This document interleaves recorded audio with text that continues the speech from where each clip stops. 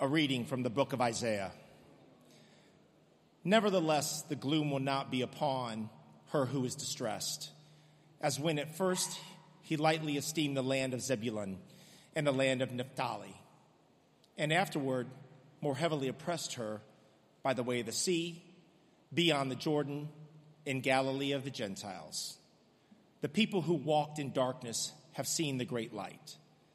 Those who dwelt in the land of the shadow of darkness, upon them light has shined.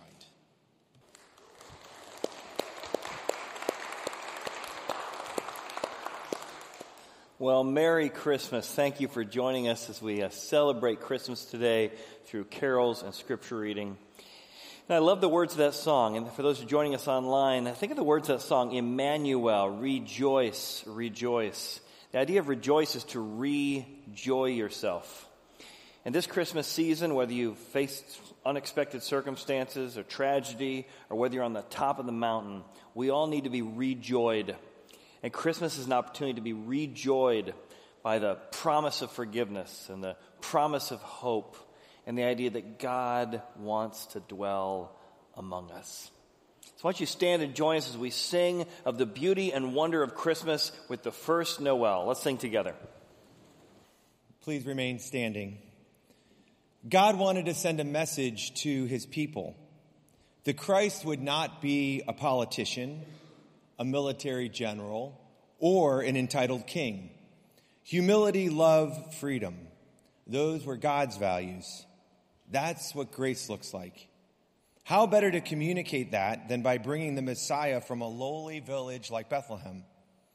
But you, Bethlehem Ephrathah, though you are little among the thousands of Judah, yet out of you shall come forth to me the one to be ruler in Israel, whose goings forth are from of old, from everlasting. Why did God feel the need to come to earth? In a letter to his friend Timothy, the Apostle Paul explains the simple purpose of Christmas. It's the gift of salvation. Christ Jesus came into the world to save sinners, of whom I am the worst. But for that very reason, I was shown mercy, so that in me, the worst of sinners, Christ Jesus might display his immense patience as an example for those who would believe in him and receive eternal life. So how do we find the meaning of Christmas for each one of us? How do we know that what we sing about and what we read about is really true? Not just a myth, not just a nice story. How do we know Jesus isn't just one of many, many ways to God? And how do we come to that decision by combining both the facts and faith? You know, you see the wise men, they saw a star, they had some facts, but then by faith they traveled in search of a king. The shepherds had angels appear to them, and yet the faith in the angels led them to look for the facts. This will be the sign, you'll find a baby in a manger. As we're trying to figure out how God works and can we trust him and is Jesus really the one sent from God, God wants to show you how you can combine facts with faith.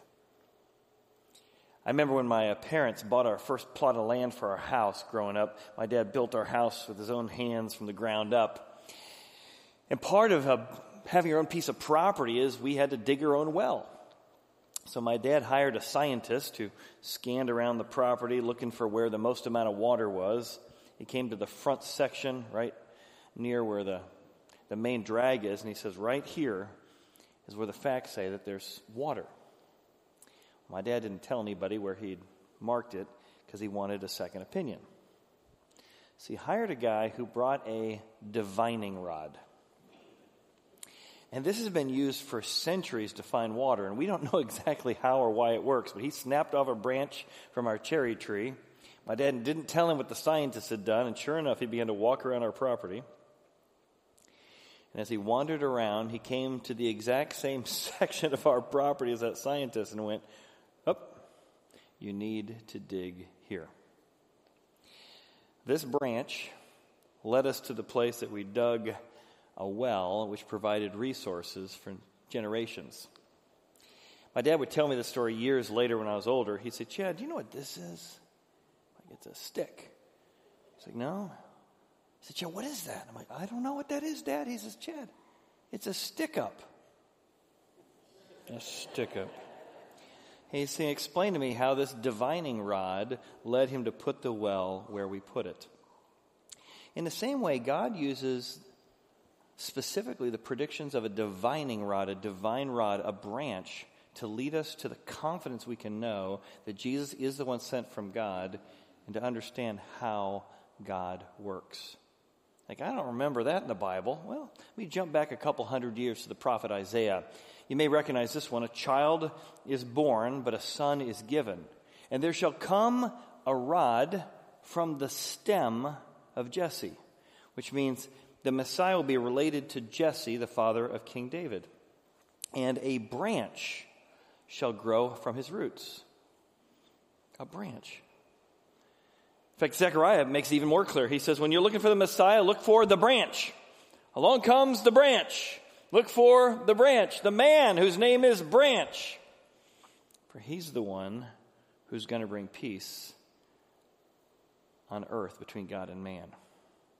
The branch? People weren't expecting a branch, were they? They were expecting a general. They were expecting a commander, someone who could crush the Romans. But God had said in advance, look for the branch. But God often branches out from what we expect to help us find the divine branch. And we're so focused on how God should work, how he could work, how he must work, how we think he's going to work, that we don't realize he's branched out, and his plan and his hope for our lives might look a little different than what we expected. What do I mean? Well, God got the branch, the Messiah, born in a very town, not born, but living, ministering, doing his work. The branch came from Branchville. That'd be easy to find out if you figure out, wouldn't it be? Let me tell you a story. Mary and Joseph just had the baby. King Herod is trying to kill him. So they run off to Egypt because Gabriel tells them to hide. It's been 2 years. They're on their way back because the angel said it's safe to go back. But he's like, I'm not sure I can trust God. So Joseph turns aside because Herod got replaced by a couple other Herods. And instead he goes up to a little town called Nazareth. And the scriptures tell us that God got the branch to Branchville by doing something very different from what Joseph expected. He expected to live in southern Israel, not in the north quadrant, and here he is in Nazareth. And it says, here he is, and it says, by living in Nazareth, it fulfilled what the prophets had said, that Jesus would be a Nazarene. What? The word Nazareth comes from a word nesed. The word is branch. The literal town is named Branchville. And Jesus will spend his life, he'll even be known as Jesus of Nazareth. Jesus the Branchite, who lived in Branchville, that predicted hundreds of years in advance, look for the man named Branch, and you'll know you found the Messiah. What's even more amazing is how God did it. God got the branch to the right location by combining three things that occur in all of our lives. Ancient predictions that God's in control even when life feels out of control. He also combines human tragedy, things outside our circumstance, and our own choices. God can work in the midst of our good choices, and he works in the midst of our bad choices. And amazingly, the God of the Bible can bring all three together to accomplish his plan. What do I mean? Well, let's jump back in history about 1000 BC, King Solomon. King Solomon has built the temple, but he needed some really big pieces of wood that didn't grow in Israel. So he had them imported from the non-Hebrew Gentiles. As a way of saying thank you, he gave away a piece of the promised land. 20 towns in Galilee no longer belong to Israel. They now belong to non-Hebrew people called Gentiles. And the chunk of land he gave away was just to the west of the Sea of Galilee. That chunk of land were chunks of land given to Abraham and Isaac's descendants, a guy named Zebulun, and a guy named Naphtali, which you heard us read about earlier in the service. In the middle of this exact location, predicted hundreds of years in advance, people thought, oh, this is a tragedy. You gave away the promised land? Gentiles now live there? Why in the world would you do that? Well, there's a group of people who move into that section. And they are so convinced by looking at the ancient predictions that God is still going to work that they start a town there. And they name the town Nazareth, Branchville, because they are so convinced that God is going to do exactly what he said hundreds of years earlier. And Jesus of Nazareth spends his time teaching and doing miracles from this location in fulfillment of all those ancient prophecies that we heard going back to Isaiah. Look at how the pieces came together. Tragedy and ancient predictions. The land of Zebulun is where you'll find the Messiah. The land of Naphtali in the Galilee, the Sea of Galilee, who now belongs to the Gentiles. It's written hundreds of years before Jesus. The people who walked in darkness are going to see a great light right there. And who's going to come out of there is the branch will grow out of the roots. The man whose name is Branch. Don't you want a God who can work in the midst of whatever tragedies come your life, that he's still in control and still has a plan? He can still work about his purposes despite what's happening in your life? Because it's not just the ancient predictions and it's not just a tragedy. He also works in the midst of our individual actions and choices. Let me give you a little more detail. The angel appears to Mary and Joseph and says, Herod the Great is trying to kill Jesus. Run to Egypt. And so they run to Egypt. And they're hiding out for 2 years.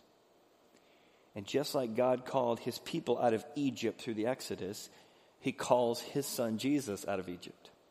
The angel again appears to them and says, head back. Herod the Great is dead. It's safe. So he's on his way back. Where? To southern Israel. But when he arrives, he finds out there's a new Herod in charge. And he doesn't know if he can trust God to protect him from this Herod. So he makes a decision out of pure fear to turn aside and say, where could I hide out from the Herods?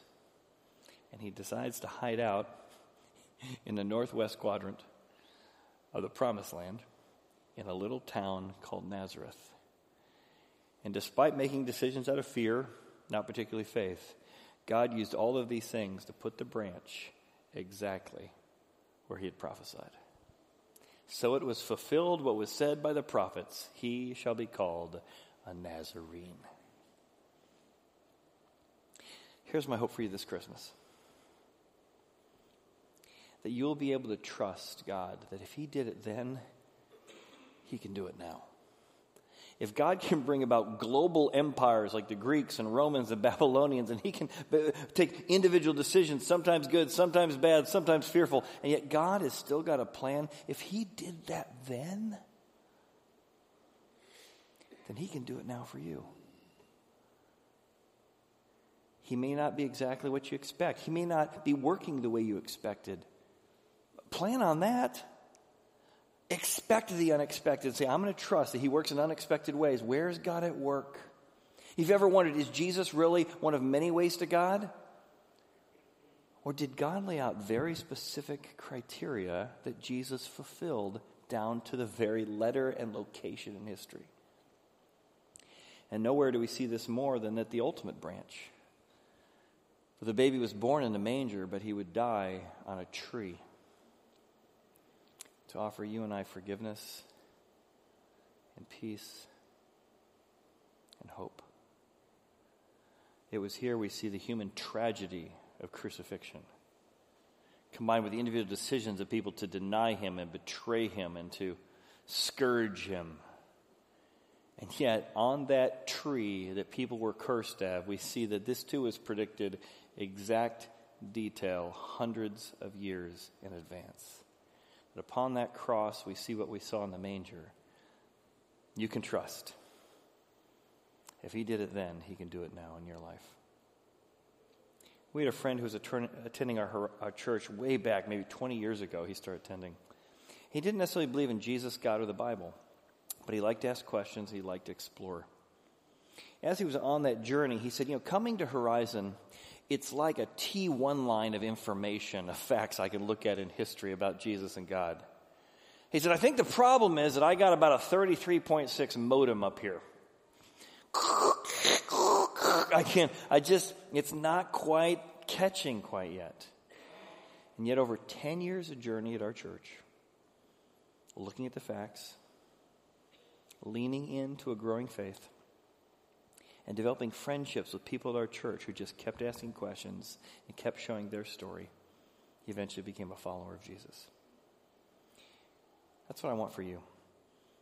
To know a God that you can trust individually, day in and day out. That you can live with confidence this Christmas, that if he did it then, he can do it now. That's what made that cross so holy. What made it holy is that God was there. What made that manger so holy was that God was there. What made it such a holy night wasn't because of the stars. It wasn't because of the animals wooing. What made it a holy night is that God is here. So join me as we head back in history to that holy night. Now there were in the same country shepherds living out in the fields, keeping watch over their flock by night. And behold, an angel of the Lord stood before them, and the glory of the Lord shone around them, and they were greatly afraid.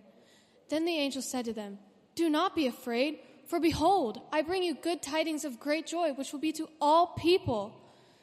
For there is born to you this day in the city of David a Savior, who is Christ the Lord. Well, Merry Christmas. We love spending the weekend with you, and we hope you're going to join us for our Christmas Eve services. We have 9 of them, Christmas Eve, and Christmas Eve. And we hope the message of Christmas resounds in you and brings you hope and courage and love and forgiveness. And maybe your expression of that is going to come in different ways. Maybe it's gathering people together to have a Christmas Eve service and open gifts and enjoy the message of Christmas. Maybe it's the end of the year and you're thinking about ways you want to give. Maybe you give to Horizon as part of the way you felt grown spiritually over the last year together. Or maybe you've been thinking about the tragedies of all these tornadoes down in Kentucky and how you can be part of that. If you go to our website, horizoncc.com, you'll see one of the banners will connect you to Matthew 25 Ministries. Just go directly to them with different donations you want to do. Several volunteers are going to be teaming up with them to take some of those down to Kentucky. But before we end, there's real tragedy going on in our world today. Let's pray that God would give comfort and strength to those who've been suffering over the last couple weeks. Let's pray together. Father, for each person here who's facing challenges or tragedies or difficulties or uncertainties, God, thank you for being the branch we can trust and lean into. We thank you for the unspeakable joy that transcends circumstances that you offer to us. We ask for all those who are hurting, all those who are suffering because of the tornadoes, Father, that your church would be the hands and feet of Emmanuel, God with us, to let them know they're not alone, that you can work in the midst of the circumstance, that you would bring comfort to those who are grieving, bring hope to those who are feeling hopeless, and God, that you would do what you've always done, which is turn tragedy around and use it to accomplish incredible purposes in history. We ask these things in Jesus' name, amen. We'll see you all on Christmas Eve or in the new year.